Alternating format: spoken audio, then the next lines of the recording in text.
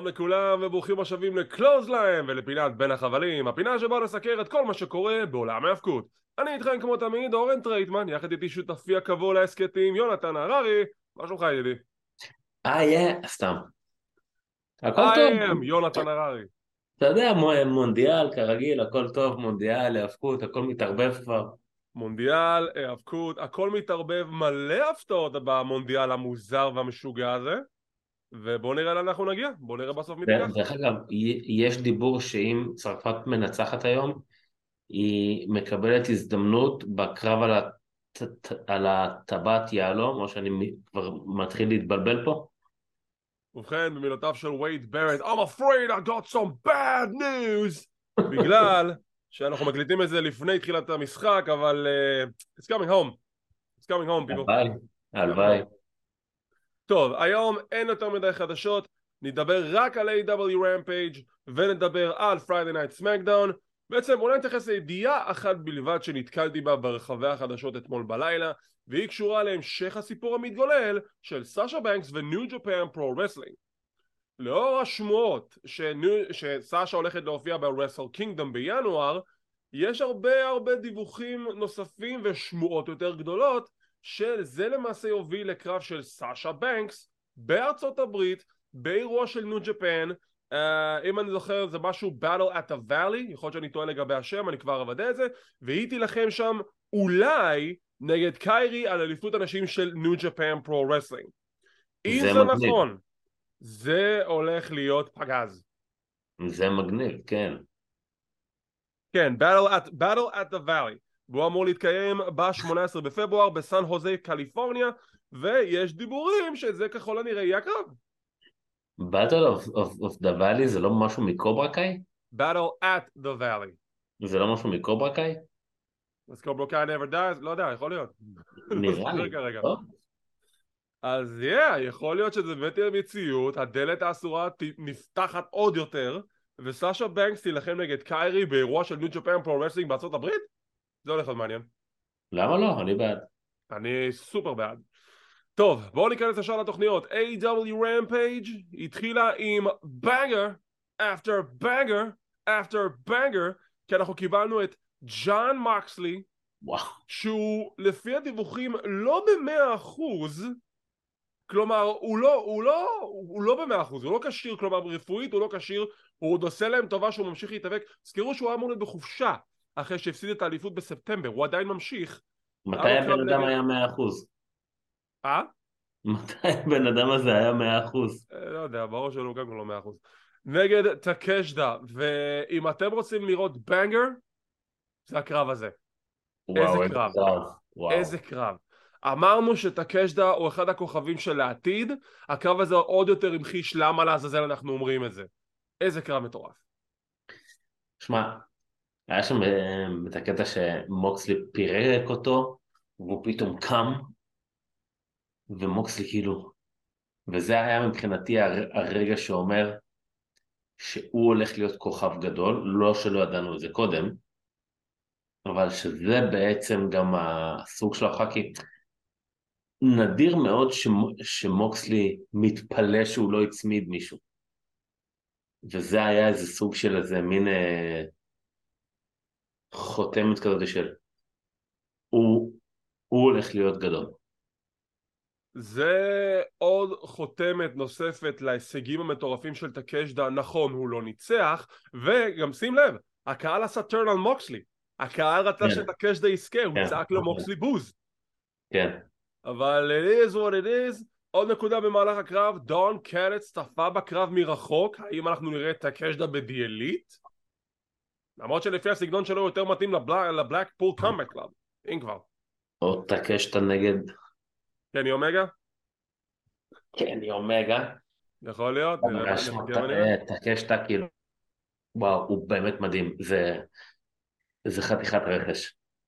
זה חתיכת רכש ל-AEW, הם שיחקו אותה לחלוטין עם ההחתמה הזאת, ובסיום הקרב מוקסלי בא ללכת והנגמן פייג' בא להתעמת איתו, פייג' עדיין גם כן לא כשיר להתאבק בגלל הזעזוע המוח שהוא חטף, לפי הסטורי ליין, אני לא יודע אם הוא באמת עדיין לא כשיר, אבל הם מוכרים את הסיפור שהוא עדיין לא כשיר, הוא רב עם מוקסלי, הולכים מכות, מוקסלי זורק אותו לכיוון העמוד, הוא פוגע בראשו, ופייג' אוי לא, משהו עובר עליו, הוא לא כשיר, ומוקסלי צריך להיות מורחק על ידי קלאודיו ווילי יוטה, וזה הולך להתקדם כנראה לקרב בין השניים. אני בעד. מה שאני אוהב ששניהם כביכול פייסים, והקהל בוחר צד כל פעם, וזה טוב, וזה מעניין, זה כיף. אני כן. בעד. פייג' ומוקסלי זה סיפור שדווקא לא היה בכלל אמור להיספר, אבל לאור מה שקרה, עכשיו יש לי הזדמנות טובה לספר אותו, אבל בחייאת, אפשר לתת קצת חופשה למוקסלי? הבן אדם צריך את זה? כאילו די. ומה הבן אדם שאנחנו... סוחב את הארגון על הגב שלו כבר 3 חודשים, דו לו לנוח. 3 שנים. 3 כאילו כן 3 שנים, אבל במיוחד בתקופה האחרונה, מאז כל הבלגן עם פאנק, הוא פשוט סוחב את הארגון על הגב שלו לבד. כן. ומה שאנחנו נראה בקרב הזה, הכי הרבה, ונשמע את זה הכי הרבה, זה אחת המילים שאני הכי אוהב, לריאט. לריאט. משם יש לנו סרטון קצר של הוק, שחוגג שנה מאז שהוא התחיל את הקריירה שלו ב-AEW באופן רשמי. עוברים משם לסרטון של סטוקלי האת'ווי, שהוא מדבר על קונספירציה שעשו לי מוריארטי במהלך הקרב שלו עם הוק. לא ממש הבנתי מה הוא רוצה לטעון, אבל נגיד. אני יודע מה מוזר. עוד סרטון של פאוור-האוס האב, שרואים אותו בשכונה, כי הוא קשוח גבר, ואתה לא מבין מאיפה אני בא מפתח תקווה גבר, מה, כאילו מה אני אמור לעשות עם באמת? אז כאילו, אני לא מבין, אני כבר מכיר את האב, אני לא צריך לשמוע את הסיפור הזה עוד פעם. נגיד, כאילו אוקיי, נראה לאן זה הוביל. קרב הבא על אליפות רג'ינה די וייב, יש ארגון בשם די וייב מסתבר באיפשהו ביפן, והאלופה שלו היא היקרו שידה, היא מגינה על אליפות נגד דה בני, שעושה את תשובה בחזרה לזירה. קרב נחמד מאוד, פנלופי פורד השותפה של דה בני מנסה לחזור לה לאורך הקרב אבל זה לא עוזר, ובסוף היקרו שידה מנצחת. זה היה די שקוף שהיא תנצח, אבל קרב לא רע בכלל, כאילו הבני... אין תלונות. הבני יודעת להתאבק, היא לא קיבלה פשוט אף פעם יותר מדי את הספוטלייט. אבל קרב לא רע, עם שתי מתאבקות טובות, עם תוצאה די צפויה מראש. אני אוהב ששינו את הכניסה של היקרו שידה. זה לדעתי קצת יותר טוב, אבל סבבה, כאילו. לא יודע כאילו לאן זה מוביל מכאן, אבל... זה מוביל לזה שבסיום הקרב ג'יימי הייטר יצא עם החגורה וסימנה, טוב, את ניצחת הקרב, אתה טוענת הבא על הכתר, היקרו שידה נגד ג'יימי הייטר, מתישהו נקבל את זה, לא נראה לי שבוע הבא בדינמיט, אבל נקבל את הקרב הזה. כן, אבל שוב, זה לא יהיה איזה משהו שבאמת מישהו יחשוב שהיקרו שידה תיקח. הדבר היחיד שלקחתי מכל מה שקרה פה, תראה את ג'יימי הייטר, כאילו, איזה חומר של האלופה היא. היא יודעת לצאת החוצה, להניף את החגורה, לזרוק מילה 2 ללכת, וזה משאיר חותם. מה שלא היה לה 2-3 מהאלופות האחרונות. אני מסכים לחלוטין, אני שמח שמקבלת את ההזדמנות להראות מי ואת הבמה ואת הפלטפורמה, היה לה רעיון מצוין עם טוני שבני ביום רביעי החולף, ויאללה, אני בעד ריצה של ג'יימי הייטר, ריצה ראויה כאלופת אנשים של AEW, בואו נראה לאן זה יתקדם. ביום רביעי הקרוב אמור להיות קרב זוגות בינה וברית בייקר מול סריה ושותפה מסתורית. מי אתה חושב שתהיה השותפה? אין לי מושג, מי לדעתך? שואל אותי מה אני יודע, מה אני בוקים? לא יודע, שאלת אותי אז אני שואל. אין לי מושג, באמת שאין לי מושג, ואתה יודע מה, אני שמח שאין לי מושג, אני אוהב להיות מופתע מהסיטואציה. לא, כן, ברור. טוב, בוא נראה לאן זה יוביל. קרב זוגות פשוט מאוד של לי מוריארטי וביג ביל, כי זה כבר לא W מוריסי, למרות שאתה יודע שמשחק מסתכלים על זה ביג ביל, אולי זה לא שם יותר טוב מ-W מוריסי. לא, שנייה. קוראים לו וויליאם. להרבה מאוד אמריקאים, הכינוי של וויליאם זה ביל. אז בסדר, זה קצת מסתדר. לא, אבל כאילו ביג ביל, מה אתה מטקסס? לא יודע. כאילו מה היה רע ב-W מוריסי? אולי הוא רוצה לשמור את השם בשבילו בשביל טריידמרקים וכאלה, אבל אוקיי, W מוריסי, ביג ביל, whatever, הוא ולי מוריארטי מקסחים את היריבים שלהם, שני אנשים שאני מושג בהם, קול, קיבלו זמן מסך, נהדר, רעיון קצר עם FTR שהם מוכנים לקרב הגדול שלהם הלילה בפיינל באטל, ואם חשבתם ש-AEW, סליחה, רינג אוף אונר יעשו רק 7 קרבות באירוע, אתם צוחקים עלינו, פתאום אני כאן הכריז באותה תוכנית שהולכים להתווסף עוד 5 קרבות לאירוע, עוד קרב אחד למיין שואו, עוד 4 קרבות בפרי שואו, 12 קרבות, יימח שמכם. בואו נראה איזה קרבות יתווספו לאירוע של פיינל באטל, ואנחנו ניתן גם את ההימורים שלנו לזהות הזוכים. ווילו נייטינגל נגד טריש אדורה, מתאבקת יותר מוכרת באזור של הארגונים העצמאיים, אבל די הגיוני שווילו תנצח לדעתי. נייטינגל. קרב זוגות מעניין בין The Original Kingdom, מאט טייבן ומייק בנט נגד הצוות של טופ פלייט. זה האמת קרב שאני מאוד אשמח לראות, אבל אני אלך על הקינגדום, כי לדעתי מחתמה יחסית חדשה, ורינג אוף אונר בפתח, אז קצת ידחפו אותם. לרגע יכולתי להישבע שאתה תסיים זה קרב שאני מאוד אשמח לראות, אבל בגלל שזה בפרישו ויש לנו 2 פעמים לראות את היום, אז אני לא נפסח על זה, אבל בסדר, אני אראה את הפרישו בכל מקרה.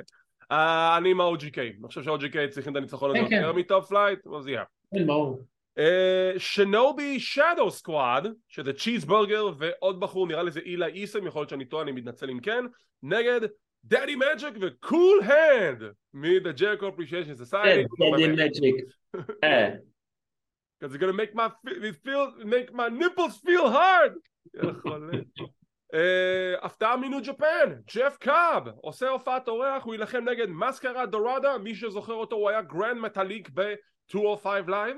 זה הולך להיות קרב מעניין. זה קרב מעניין ואני מת על ג'ף קאב, והוא גם הולך לפרק אותו. אני גם כן בידעה הזאת. ובקרב זוגות שקיבל סוג של בילד, אם אתם ראיתם את המדיה החברתית של רוז' היה בשיחת טלפון עם קרוב משפחה בזמן שהוא היה עם החבר'ה שלו ללוס פאשיונינגו בנבלס, והוא מביא את אח שלו, לא את דרגן לי, יש לו עוד אח, דרליסטיקו. אם אני זוכר נכון, הבחור גם היה ידוע בתור מיסטיקו 2, יכול להיות שאני טועה לגבי זה, אבל הוא דרליסטיקו בארגונים המקסיקנים, הוא מביא אותו לרינג אוף אונר, אז עכשיו זה רוז' ודרליסטיקו נגד הצוות של בלייק קריסטיאן ו-AR פוקס. למה צריכים לזרוק את דרגן לי? למה? הוא משפחה, למה עשו לו את זה? כי צריכים לתת לכולם במה. בסדר, אבל דרליסטיקו זה תוספת נהדרת, ויאללה, גו, לא פאשולינגו בנבלס, אמן ואנדרדה יחזור כבר. אבל זה רק... איך אומר ג'ינג'י בגבעת חלפון? משפחה ענפה. טוב, ועם זאת אנחנו עוברים לקרב המרכזי, אתגר פתוח על האליפות הכלל אטלנטית של אורנג' קאסידי, שבגדול זה היה אמור להיות קיפ סייביאן, אבל אוי אני פצוע, אני לא יכול להתאבק, אבל זה בסדר, הבאתי שותף מסתורי. את מי הבאתי? הוא הביא את טרנט 7 מ-NXT, לשעבר NXT UK. איזה כיף. מדהים, מדהים. כאילו אני מת על הבחור, מי שלא מכיר אותו לכו לראות את NXT UK, חצי מהצוות Mustache Mountain, חלק מהשלישייה של British Strong Style יחד עם פיט דן, The Bruiserweight, מתאבק מעולה, אפילו היה בארץ איזה פעם אחת, היה לו רעיון בערוץ 5 והוא הגיע לאתגר את אורנג' קאסידי לבקשתו של קיפ סייביאן, קרב חביב ביותר, מלא צחוקים, אבל גם היה שם קרב מאוד מאוד אינטנסיבי בין השניים, שבסיומו אורנג' קאסידי מנצח. הייתה נקודה במהלך הקרב שהחברים של קיפ סייביאן, בוטשר אנד הבלייד רוצים להתערב, אבל אז The Best Friend עוצרים אותם. בסיום הקרב קיפ סייביאן מראה אני בכלל לא פצוע, איזה שוק, תקף את אורנג' קאסידי, ודסטין רודס מגיע לעזור לאורנג', מציל אותו, וכך מסתיים לו הפרק. אז אני אתחיל מדסטין רודס, כי הפרק שודר באסטין טקסס, שמשם הנטורל מגיע, דסטין רודס, אז הוא גם נכנס לבערך 1.5 דקות, נתן את כל הפינישרים שלו, את כל המהלכים שהוא מזוהה איתם, והלך. וזה היה מגניב וכיף. טרנט 7, מי שלא יודע, קודם כל הוא מתאבק מצוין. אם אני לא טועה, הוא גם מאמן לו מעט מתאבקים. אכן. הוא אימן את טיילר בייט. כן, מה שמדהים אצלו, הוא עולה במשקל, הוא יורד במשקל, הוא עולה במשקל, הוא יורד במשקל, והוא יודע לזוז מדהים, והוא מתאבק נפלא. הוא מאוד זרם עם קאסידי על כל השטויות שלו, אבל הוא יודע לקחת את זה גם מתי שצריך לפן הרציני. אחלה קרב, אני אישית מאוד נהניתי מהקרב, מאוד מעולה. מאוד הופתעתי שהוא בא גם, וכן, אני אשמח לראות אותו עכשיו יותר, הוא אחלה תוספת. תראה, נכון לעכשיו, להקלטת הסקט זה, אנחנו לא יודעים אם הוא חתם חוזה רשמי ב-AEW, מגיע להופעת אורח, יכול להיות שהוא יחתום בהמשך, אם כן, אני חושב שזאת תהיה תוספת נהדרת ל-AEW או ל-Ring of Honor, אני חושב שהוא בונה שם את הרוסטר, אבל איזה כיף. אז זהו, קודם כל, ששאלת אותי בסקט קודם את מי הוא יביא, אז לא ידעתי, אבל כשחשבתי על זה אחרי, אז אמרתי, הוא בטח יביא מישהו אנגלי, כי הוא אנגלי, לא היה לי מושג מי, באמת שלא חשבתי על השם הזה בחיים, אבל תשים לב שהוא נכנס, הוא נכנס עם וסט, עם פאץ' של A.W, AEW, והוא הצביע ככה, זאת אומרת, בוא כנראה נראה, אני בעד אם הוא יחתום. אוקיי, זה היה הפרק השבועי של רמפייג', תן לי ציון מ-1 עד 10, שיש גם 0 אם הוא היה קטסטרופה. האמת שהיה פרק נחמד מאוד, ניתן לו 6.5. אני נותן לו 7. רק, רק על המיין אבנט ועל אתה הקרב יודע מה? הפותח מגיע לו. רק בגלל טרנד 7? 7, זה כאילו אתה כל כך מסתדר. 7 כן. מתוך 10, אחלה פרק של רמפייג'. להגיד שזה פרק שהוא הרגיש אחרת? לא, הוא עדיין מבחינתי באותו מבנה של קרבות פילרים, כוכב אחד גדול. זה מרגיש כמו התוכניות הסופה שהיינו רואים שהיינו ילדים ב-WWE, שיש את הקרבות מלא מלא עם ג'ובורים ואז הקרב המרכזי עם כוכב רציני. זה הרגשה שלי עם רמפייג' והוא עדיין, טוני כאן לא מצליח לפתח את הנוסחה של איך לעזאזל לשפר שם את הרייטינג. הנה רעיון, קח חלק מהסטורלינים הקיימים בתוכנית של יום רביעי ותוביל אותם ליום שישי גם כן, כי זה לא תוכנית נפרדת, זה לא יקום מקביל, זה פשוט המשכיות של התוכנית הרגילה שלך מיום כן. רביעי. שני דברים לפני שאנחנו מסיימים. קודם כל, שים לב איזה קטע ש-AW התחיל, וה-Best Friends, כאילו, הם היו איזה משהו נורא מגניב כזה, ואז קאסדי הגיע, ותקופה מאוד ארוכה לא ידעו איך לאכול את אורנג' קאסדי.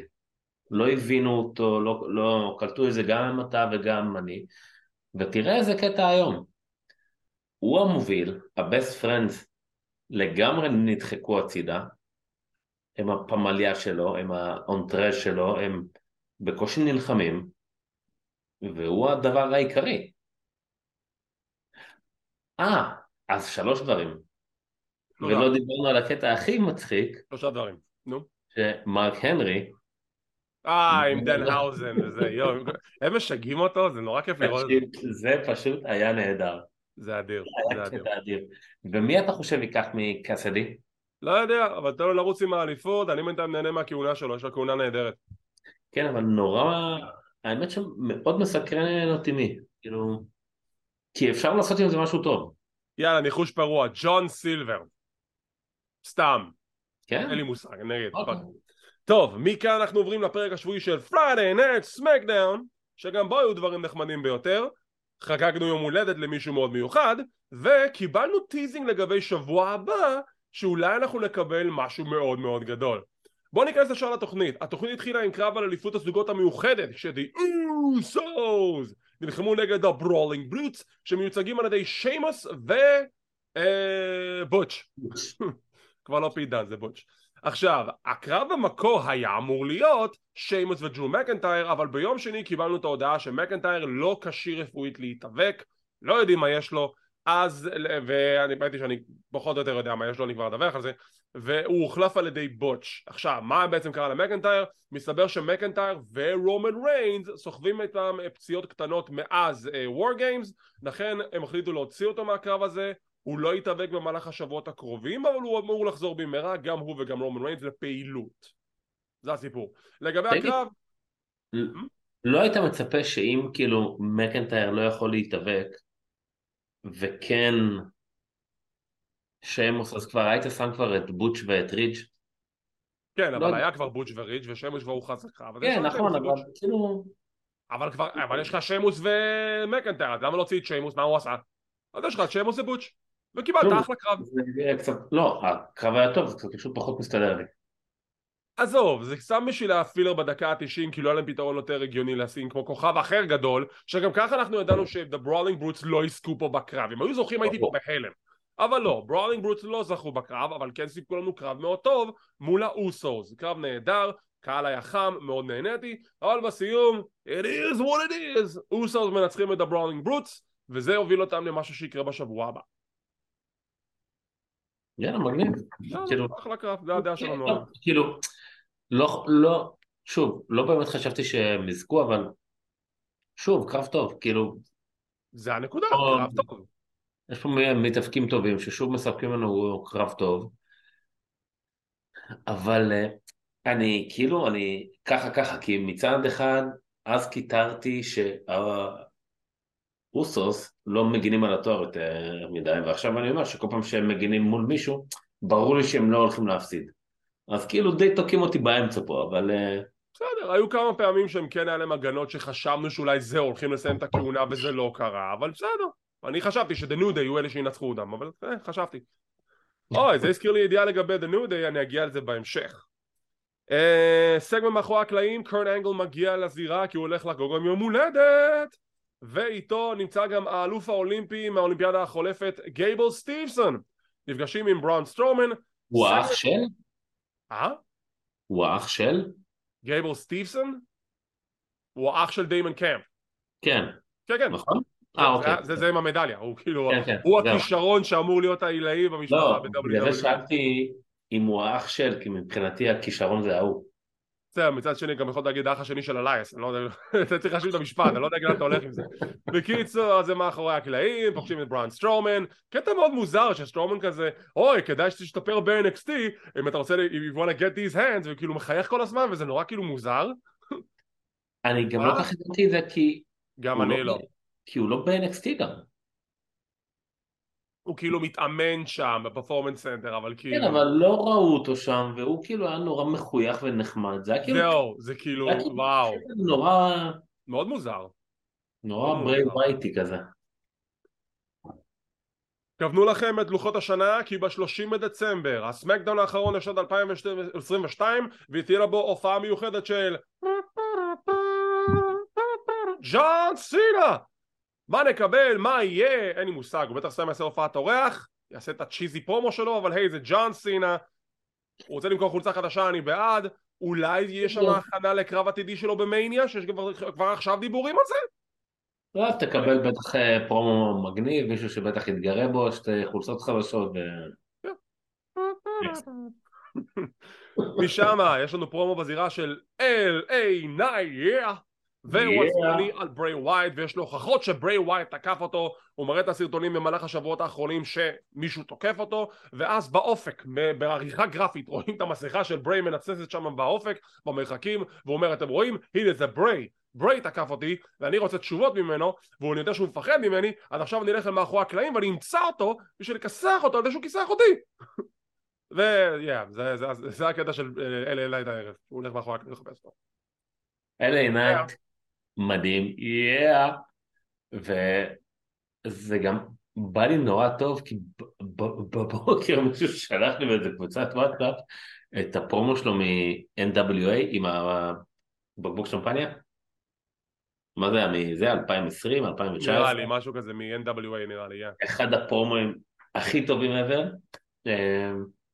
אבל זה LA Night, והוא מעולה, והוא נראה $1,000,000, והוא טוב. הוא היה אפילו $1,000,000, הוא זכה באליפות של טדי ביאסי. ואני יכול לשמוע אותו כל הזמן, ואין לי שום בעיה עם זה. תראו לי כבר את ווייט מתאבק אבל. אנחנו מקבלים הודעה רשמית שהאירוע הבא של NXT אחרי דדליין הוא NXT Vengeance Day, והוא חוזר לזירות הגדולות.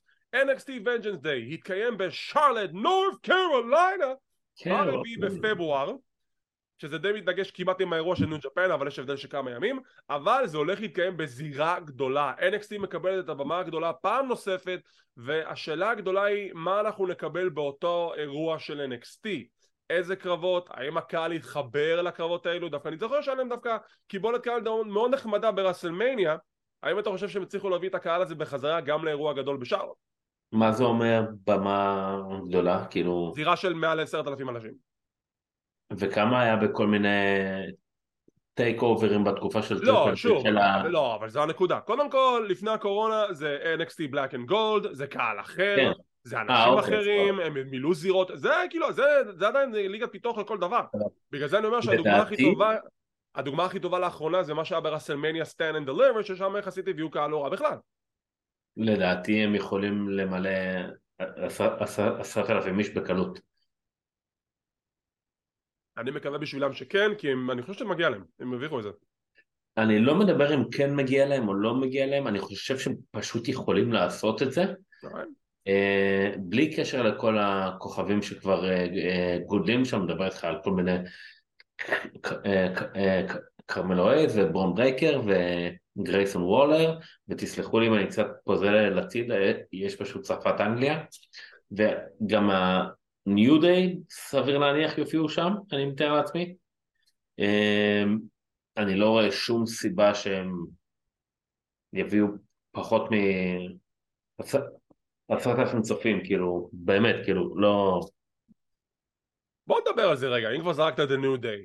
בוקר טי יצא גם בשולחן השדרנים, למרות שאני לא זוכר כרגע בדיוק מתי, אבל גם בפודקאסט שלו, הוא יצא על ה-New Day, ועל זה שהם בריונים, והם גונבים זמן מסך גם מאנשים מ-NXT. הוא לא אוהב את העובדה שהם הולכים לאתגר את פריטי דדלי, הוא לא אוהב שהם הגיעו ל-NXT, הוא חושב שהם גונבים זמן מסך, הם סתם בריונים, ואני אומר לעצמי, סליחה בוקר, אתה לא היית במיין אבנט מאפיה ב-TNA, עשית בדיוק אותו דבר?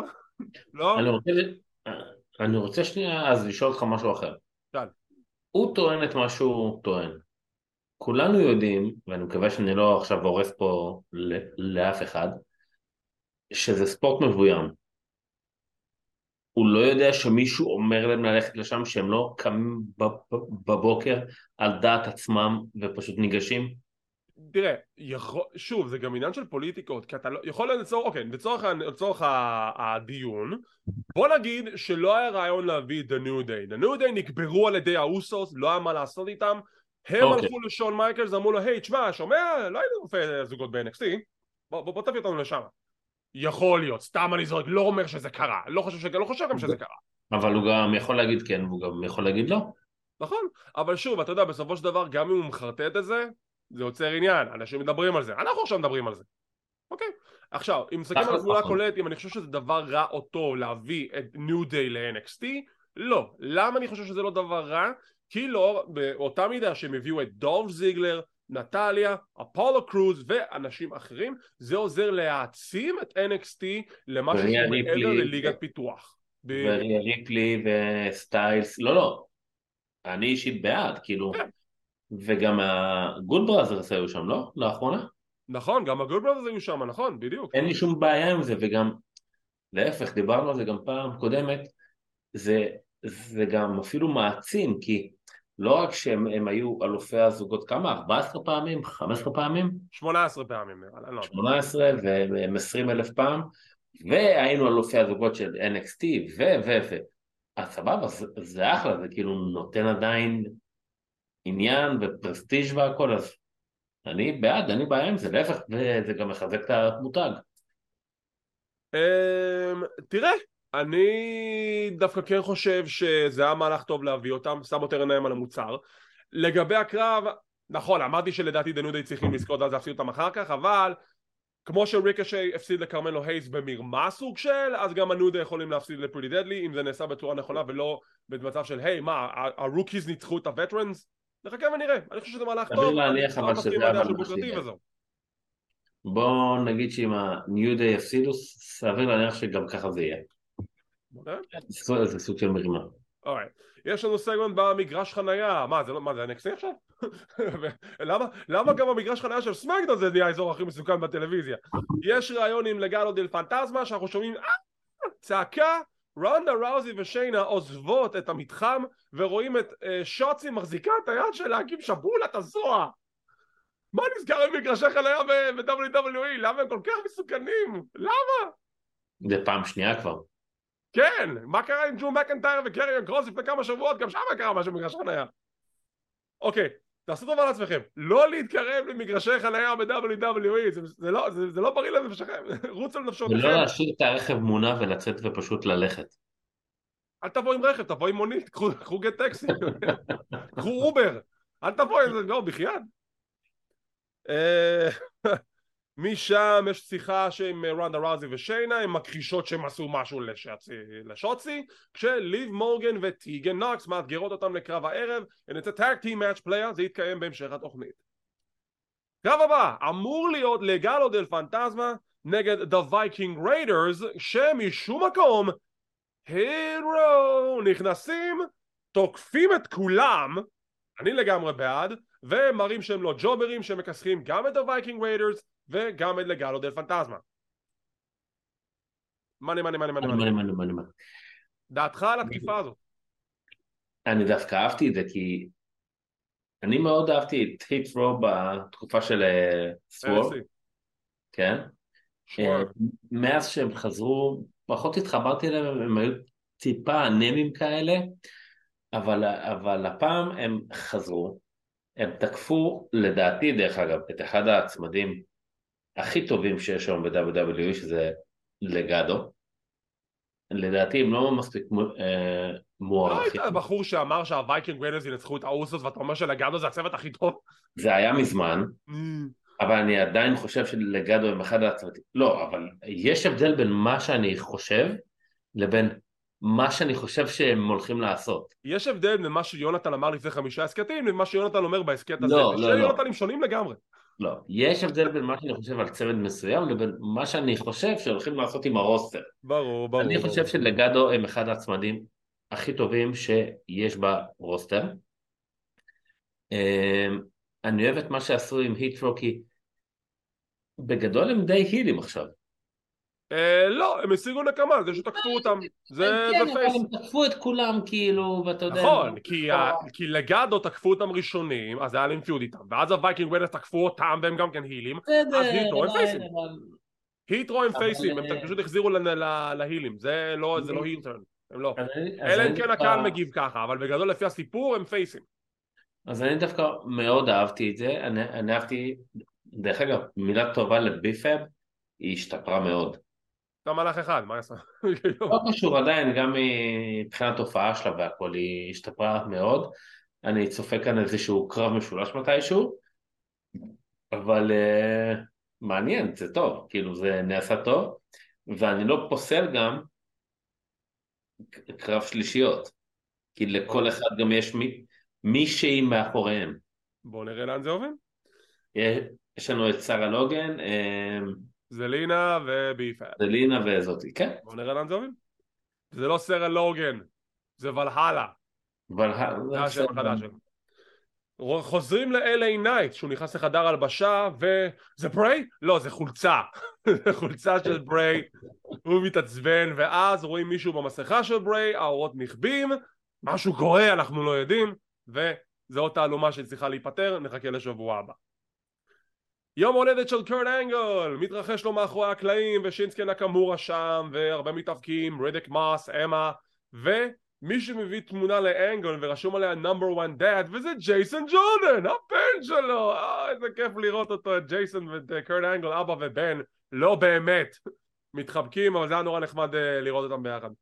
יש לנו את חתימת החוזה לקרב שהתקיים בשבוע הבא על האליפות הבין יבשתית בין גונטה שהגיע עם אימפריום נגד ריקושי, וכשחתימת החוזה עומדת להתחיל בפיקוחו של אדם פירס, It's the boys, the new day. עוד פעם נדחפים אל המסך הבריונים האלו לבושים בבגדים הקוספליי של הפאור ריינג'רס כמחווה לג'ייסון דיוויד פרנק שהלך לעולמו לצערנו, ומדברים, אנחנו לא יכולים לתת לאימפריום ככה להשתלט על הסיפור הזה ולתקוף את ריקושי אחרי חתימת החוזה, אנחנו דואגים לבחור שלנו ריקושי. ואדם פירס אומר, נו באמת, לא כל חתימת חוזה מסתיימת באנדרלמוסיה ובכאוס. אקזייביר ווד שואל אותו, אתה רואה בכלל להפקות? וזה מוביל ל-6-man tag team match player בין ריקושי ו-The New Day נגד אימפריום. קרב טוב, קיבל מלא זמן, כל הקרבות פה קיבלו מלא זמן חוץ מהלגאדו נגד וייקינגס, אבל זה סיפור מסוים. ובסיום הקרב ריקושי מבצע את השוטינג סטאר פרס על גבי לודוויג קייזר. על קייזר? ויש לו את המומנטום לקראת הקרב שלו מול גונטר בשבוע הבא. תראה, הקרב היה באמת טוב, קרב טוב, אבל יש לי פה שוב את הבעיה עם ה-New Day. עכשיו, שוב, אני לא מסתיר את זה, אני לא חסיד של ה-New Day, אבל בוז! פה דוחפים אותם בכל מקום, כאילו... למה? אבל היה להם פיוד מול אימפריום בשבועות האחרונים, אז זה מסתדר. כן, לא יודע, לא... אני לא לא יודע, רואה בזה בעיה. אני קצת מאוס מהם. לי אין בעיה עם זה, צריך לעשות איתם משהו, אל תדאג, עכשיו הם הולכים ל-NXT, יזכו שם באליפות, ואז תראו אותם בסמקדאון למשך כמה שבועות. טוב. משם, אלפא אקדמי מנסים להצטרף למסיבת יום ההולדת של קורט אנגל, אבל הם לא ברשימה. מה? איך אנחנו לא ברשימה? זה חוצפה, זה חוצפה שאנחנו לא שמה. סטריט פרופטס כן, אלפא אקדמי לא. לאן זה יוביל? נגלה בהמשך. יש שיחה בין חברי הבלאדליין שהם חוגגים את הניצחון שלהם הערב, ולפני שהם עומדים לעזוב את הזירה, ג'יי רוצה לדבר עם סמי. הוא אומר לו, תקשיב, היה ניצחון גדול, אתה הפכת להיות חלק מאוד גדול ומשמעותי בבלאדליין, אז טיפ קטן ממני, קצת תסתפר, קצת תצמצם את הזקן, ותהיה מוכן כי שבוע הבא מצפה לך ערב מאוד מאוד גדול. סמי לא יודע בכלל על מה הוא מדבר, אבל בשבוע הבא רומן ריינס יעשה את שובו, ואם הייתי צריך לנחש, הם הולכים להכריז שסמי זיין באופן רשמי הולך להיות סמי אוסו, וזה כאילו ממש הם יעשו את הטרן. הם יגידו שהוא סמי אוסו, ואז הם פשוט מפרקים אותו לגמרי. כן, אתה חושב בשבוע הבא כבר?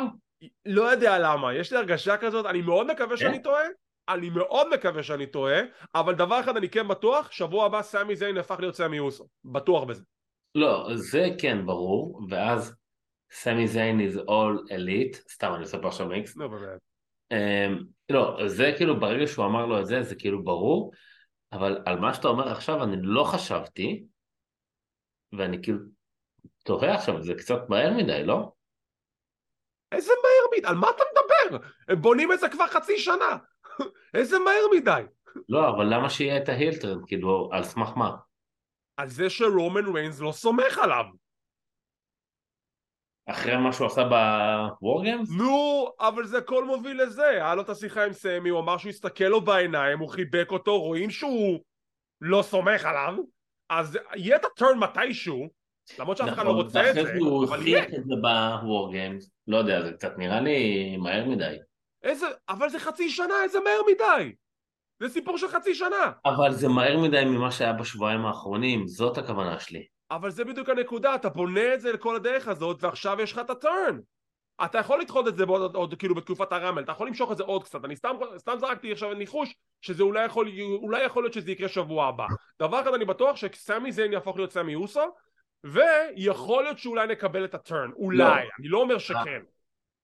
הסמי אוסו זה בטוח יקרה, הטרן בטוח יקרה, אני פשוט לא, אני כאילו, קצת יפתיע אותי אם זה יקרה בשבוע הבא, כי זה כאילו ירגיש לי שזה קרה טיפולת מהר מדי. לא חושב ככה, לדעתי לפחות. קיצר, כיפה אדומה שבוע הבא. אולי? נחכה ונראה. נשמח לשמוע בתגובות, האם אתם חושבים שבוע הבא סמי זיין יהפוך רשמית לסמי אוסו, והאם הבלאדליין יבגדו בסמי? נשמח לקרוא תגובות ודעות גם פה ביוטיוב וגם בדף קהילת ההקות של ישראל ובקלוזליין קבוצה רשמית. רגע, תגיד רגע, גם בטוויטר, תגיש חופשי להגיב לנו בטוויטר. אני פתאום עכשיו נזכר, בחתימת חוזה של ריקושט עם גנטר, כן. היו שם עקיצות על הקומבט קלאב ועל... לא שאני שמתי, לא, הם דיברו על זה שהם, לא, האימפריים אמרו שהם באים להתאבק והם לא פרפורמרס, ואז הם עקצו אותם על זה שהם, אתם לא יכולים להופיע, you can't perform, וזה כאילו מוביל אוקיי, נכון, לא נכון, PG. כאילו זה קצת בקטע מיני, כן. בדיוק. אוקיי. יש לנו סגמנט מאחורי הקלעים שריי מיסטריו בחדר של הפרמדיקים סוג של המאמן, וקריאן קרוס מגיע לדבר איתו. אני רק רוצה לדבר. שמעתי שלא הולך לך בתקופה האחרונה, הבן שלך אכזבה, הוא מתאכזר אליך. אתה יודעת שסקרלט במקור מרומניה? כאילו מה? באמת? כן, סקרלט במקור רומניה, והוא מדבר שאתה יודע, ברומניה כשיש בעל חיים שכבר לא רוצים שיסבול, אנחנו פשוט נותנים לו לישון. הבנת הרי? הבנת את הרז? ובאים מבטחים, לא קורה כלום, אבל זה רמז עבה שקרן קרוס הולך לרצוח את ריי מיסטריו. הוא הולך לעשות לו מתת חסד, אומייגאד. איך קוראים לו הוא למי? AEW דארק שעושה את ה... אתה עוד בדעה שאני רואה AEW דארק, זה אהב לי. סרפנטיקו? סרפנטיקו, אוקיי. זה הרי מיסטריו, כולם מתעללים בו, מסכן, מה אתם רוצים ממנו? כבר עזבו אותו כבר. בחייאת אתה עזבו. ידעת שסרפנטיקו, בדיוק עכשיו דיווחו על זה השבוע, שהוא הבן אדם הראשון ב-AEW שהגיע ל100 הפסדים? תעזבו את ריי מדהים. מיסטריו, כבר כאילו הבן אדם עובר מברנד לברנד ושוחטים אותו. בסדר, אבל הם עכשיו עושים כזה בנייה איטית לפיוט שלו עם קריון קרוס, אז אני בעד, יאללה בוא נעשה איתו משהו. בסדר, נו. יש עוד סרטון של לייסי אבנס, והיא מוכנה, it's back to basics. אני לא יודע, כאילו, באמת, הלב שלי יוצא אליה. היא לא צריכה לעבור את המסכת הזאת של פרומואים ווידאוים אחרי שכבר התעללו בה בשלושה שינוי גימיקים אחרים, שהגימיק הראשון היה בסדר גמור דרך אגב. הגימיק הראשון היה פשוט מדהים, היה פשוט מושלם. זה גימיק שעבד. הגימיק נכון. עבד, למה לשנות? עבד טוב, עבד טוב. אוקיי. קרב זוגות, רונדה ראוזי ושיינה בייזלר מול הצוות של ליב מורגן וטיגן נוקס, שאנחנו מקבלים וידאו שמסביר לנו מי זו טיגן נוקס, שהיא עברה קריאת ACL ישר בשבוע הראשון שלה ב-WWE, מזל הכי נקס בעולם, ואז היא עברה עוד פעם, וזה עברה בגידות, היא עברה כל התלאות שהיא יכולה לעבור ב-WWE, עכשיו היא מוכנה לזה. יש להם קרב זוגות חביב, סיום הקרב מגיע שרקל רודריגז מגיעה להתערב, שאדם פירס אומר לה ומזכיר לה, יש לך זרוע שבורה, מה את עושה? לא, היא עשתה לי את זה, אבל היא עשתה, אני רוצה שתראה מה היא עשתה לי. וזה מסיח את הדעת של רונדה ושיינה, שזה מוביל לניצחון של ליב מורגן וטיגן נוקס, שטיגן מנצחת עם The Shiniest Wizard על שיינה בייזלר, ושיינה כאילו נהייתה קצת הצלע הצולעת של, הזרוע הצולעת של הצוות הזה עם רונדה ראוזי, היא רק מפסידה. כן, והיא בסוף תעשה גם את הטרן. אתה חושב? שזה כן. מוביל לטרן? טוב. כן, אני די בטוח בזה. דרך אגב, לפי ויקיפדיה, סקרלט נולדה בשיקגו. במקור הוא אמר שההורים שלה מרומניה. הוא אמר את זה. ההורים, אוקיי. בסדר, יש לה שורשים רומנים, זה כמו שאתה יודע, אני כאילו, יש לי שורשים רוסים, נולדתי בחולון. בסדר, במקור היא קשורה לסי.אם פאנק והיא אוכלת עוגות, אבל ההורים מי... מה אמרת? סליחה? שיקגו, לא הבנתי לרגע את זה. אוקיי, שבוע הבא, רומן ריינס חוזר ונקבל איזשהו סגמנט גדול איתו ועם The Bloodline, סמי זיין אולי יהפוך להיות סמי אוסו, אנחנו לא יודעים אבל נגלה את זה בהמשך. קרב על אליפות הבין יבשתית, ריקושי מול גונטה על אליפות הבין יבשתית. יש לנו קרב על אליפות זוגות הנשים, כש-Damage Control יגנו לאליפות מול טיגן נוקס וליב מורגן. טיגן נוקס מקבלת את קרב האליפות שהייתה צריכה לקבל לפני שעה וחצי ועכשיו סוף מקבלת אותו, מי המאמין? מדהים. רצית קרב משולש, קיבלת היד רו נגד וייקינג ריידרס נגד לגאלו דל פנטזמה בשבוע הבא. וואלה. זה הולך להיות קרב מדהים. יאללה, מגניב. ואנחנו מגיעים לסגמנט המסכם. אין קרב מרכזי היה רונדה ושיינה, מי המאמין? רגע, מי ייקח שם לדעתך? וייקינג. כן? סתם זורק. אוקיי. הגענו לסגמנט המסכם. קורט אנגל חוגג יום הולדת, אני אפילו לא זוכר בין כמה הוא. אתה מוזמן לבדוק בוויקיפדיה בזמן שאני מספר את הסיפור. יש עוגה נהדרת, מעוצבת טוב, ו-The Alpha Academy באים להציק לו. איך אתה מעז להזמין אותנו? אני מתחרה אולימפי יותר טוב ממך קורט אנגל, תתבייש לך, אתה יודע מה? תעזוב את הזירה, תשאיר לי את העוגה, אוטיס יאכל את העוגה. וקורט אנגל עוזב את הזירה, בוז, עכשיו אנחנו בפיטסבורג פנסילבניה. 54, מה זאת טוב? אז עכשיו אנחנו בפיטסבורג פנסילבניה, זה עיר הבית של קורט אנגל, הוא רוצה לחגוג עם בני עמו. הוא עוזב את הזירה, ואז הוא זורק לאלפא אקדמי. אתה יודע, יש שם הרבה עוגה, אבל אם אתה רוצה באמת שהאוכל לא ייתקע לך בגרון, אתה תצטרך הרבה חלב. איך שהוא אומר את זה, המוזיקה שלו נשמעת, גייבל סטיבסון יוצא עם עגלת חלב ישנה של פעם, המכונית חלב הזאת, והם מתחילים לזרוק בקבוקי חלב על אלפא אקדמי, והוא מדליק את הצינור של החלב בדיוק כמו שהוא עשה ב-2001, וזה משחזר את הנוסטלגיה, והוא שוטף אותם עם חלב, והקהל מתפוגג ומתפוצץ, וזה סוף התוכנית. קורט אנגל חוגג יום הולדת, שזה מדהים אותי שלאנגל עושים יותר צדק לעומת קרב הפרישה שהיה לו ב-2019. עם כל הסגמנטים האלו, זה אשכרה כזה, אנחנו יודעים שעשינו לך עוול, קח כמה סגמנטים שתרגיש יותר טוב עם עצמך, וזה הסיפור. זה קצת מרגיש גם מה שעשו עם סטיב אוסטין, עם קווין אורנס, שקצת מתחילים לשחזר את כל הרומנטיקה שהיה עם כל אחד, כל שנה. אנשים אוהבים נוסטלגיה ומתגעגעים לכוכבים של העבר, כי WWE לא בנו מספיק כוכבים לעתיד, כדי שלא ניסה לחשוב ככה על העבר. אבל צודק, בסדר. צודק, כאילו, אז כאילו זה מצד אחד נחמד, מצד שני אתה כאילו מסתכל, אתה רואה את הבן אדם קצת, אני לא אומר שהוא לא נראה טוב, אבל אתה רואה שהוא כבר לא בכושר מספיק, וכאילו זה קצת כזה, אה. תראה, אני חושב שהם עשו מחווה מאוד יפה לקורט אנגל לגבי קרב נוסף בקריירה של אנגל. אנגל אמר, תכלס, אני כן רציתי, אבל יש בעיה, אני רגיל להתאבק 24/7, אני הייתי רגיל להתאבק 6 פעמים בשבוע, והגוף שלי היה רגיל לזה. כש-WWE הורידו את הלוח זמנים שלי לקרב אחד בשנה, אז הגוף שלי מתנוון, הוא לא באותה עצימות, הוא נכון. לא רגיל לאימפקט הזה. בגלל זה, אנשים כמוני וכמו טייקר וכמו טריפל אייץ' שעשינו קרב אחד בשנה, זה לא היה לנו טוב.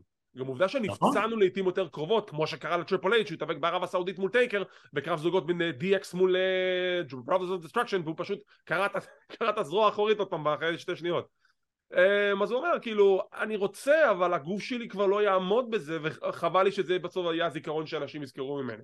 אז קרב נוסף בעתיד של אנגל, כרגע לא נראה לנו שזה תהיה אפשרות. אז זה בדיוק מה שאני אומר, אם אתם מחזירים מישהו ואתם עושים לו את המחווה הזאת, כמו שהיה עכשיו, אז סבבה, אחלה. אבל אם אתם מחזירים מישהו ובונים לו ועושים לו, ואז הוא כבר מבוגר והקרב לא נראה טוב, אז זה גם קצת כזה, קצת צובד בפנים כזה, כאילו קצת נותן תחושה לא... זה הורס את לא נעימה הנוסטלגיה, כזאת. זה הרס את בדיוק, הילדות ש-DX נלחמו נגד בדיוק, כאילו אתה קיין אומר, ואנדרטייקר. וואי, אבל אני זוכר אותו ככה, מה זה עכשיו זה? זה כזה קצת מבאס. אז סבבה, מחווה מגניבה וכיפית, תשאירו את זה פה. טוב. לדעתי לפחות. אוקיי, וטוב, זה היה הפרק השבועי של סמקדאון, פרק חביב ביותר. ציון מ-1-10 שיש גם 0 אם הוא היה קטסטרופה. 7. אני דווקא אתן לו 6.5.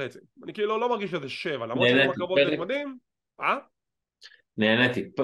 פרק יחסית לתקופה האחרונה מאוד מרים. פרק כיפי. אם אתה נהנית, סבבה, אתה 7, אני 6.5, עדיין פרק נחמד ביותר. החגיגה של האנגל עם החלב מדהימה, רק לפרגן לו ונשמח לפרגן לו.